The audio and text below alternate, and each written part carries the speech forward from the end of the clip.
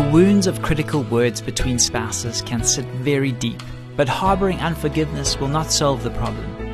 We want to speak about addressing bitterness and anger in order to reconcile the relationship on the next Family Matters, and I hope you'll stay tuned.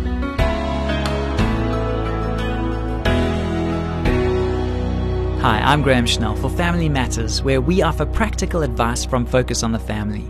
A husband who has lost hope for his marriage wrote to us with this question: how can I get beyond my spouse's critical attitude and forget about the many cruel things she said to me in the past? After several years of marriage, I've come to the point where I just can't take it anymore. I don't believe in divorce, so we're sleeping in separate rooms and living separate lives under the same roof. Now she wants me to forgive her so that we can move forward in our marriage. But from my perspective, it's not quite that easy. Her cutting words still burn in my memory, and I'm not ready to become vulnerable again. What should I do? There may be a number of reasons why you're having so much trouble letting go of the hurtful things your wife has said in the past. An anger cycle is set in motion when a perceived need doesn't get met.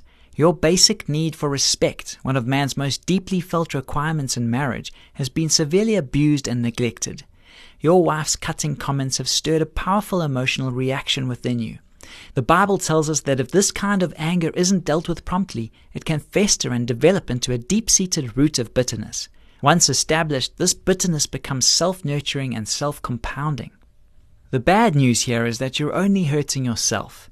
Nursing bitterness and holding a grudge is like trying to kill another person by drinking poison. If something doesn't change soon, you'll end up destroying yourself as well as your marriage. The good news is that it only takes one person to stop the cycle. In their book, From Anger to Intimacy, Gary Smalley and Ted Cunningham argue that real intimacy can be re-established in cases like yours if both parties are willing to take responsibility for their personal feelings and behavior. You can't change your wife, but you can do something about your own reaction to her behavior. Your case strikes us as being particularly hopeful. Why do we say this? Because your wife has asked you to forgive her. She's already taken a huge step in the direction of healing and reconciliation by humbling herself, admitting her faults, and placing herself at your disposal. She's made a difficult and courageous attempt to initiate positive dialogue. The least you can do is follow suit by making the effort to respond appropriately.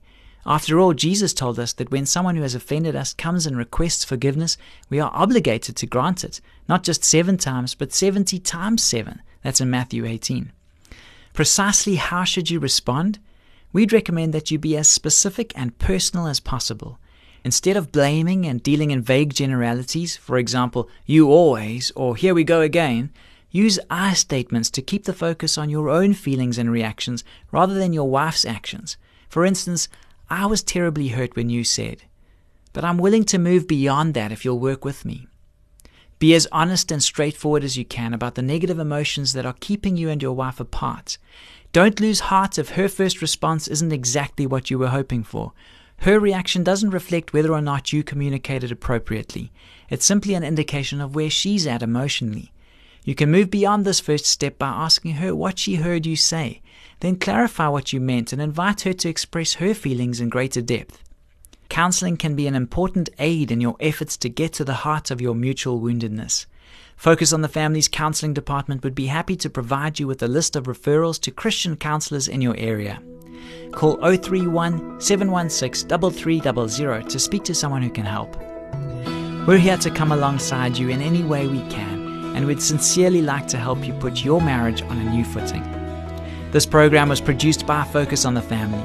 I'm Graham Schnell, inviting you to join us again for the next edition of Family Matters.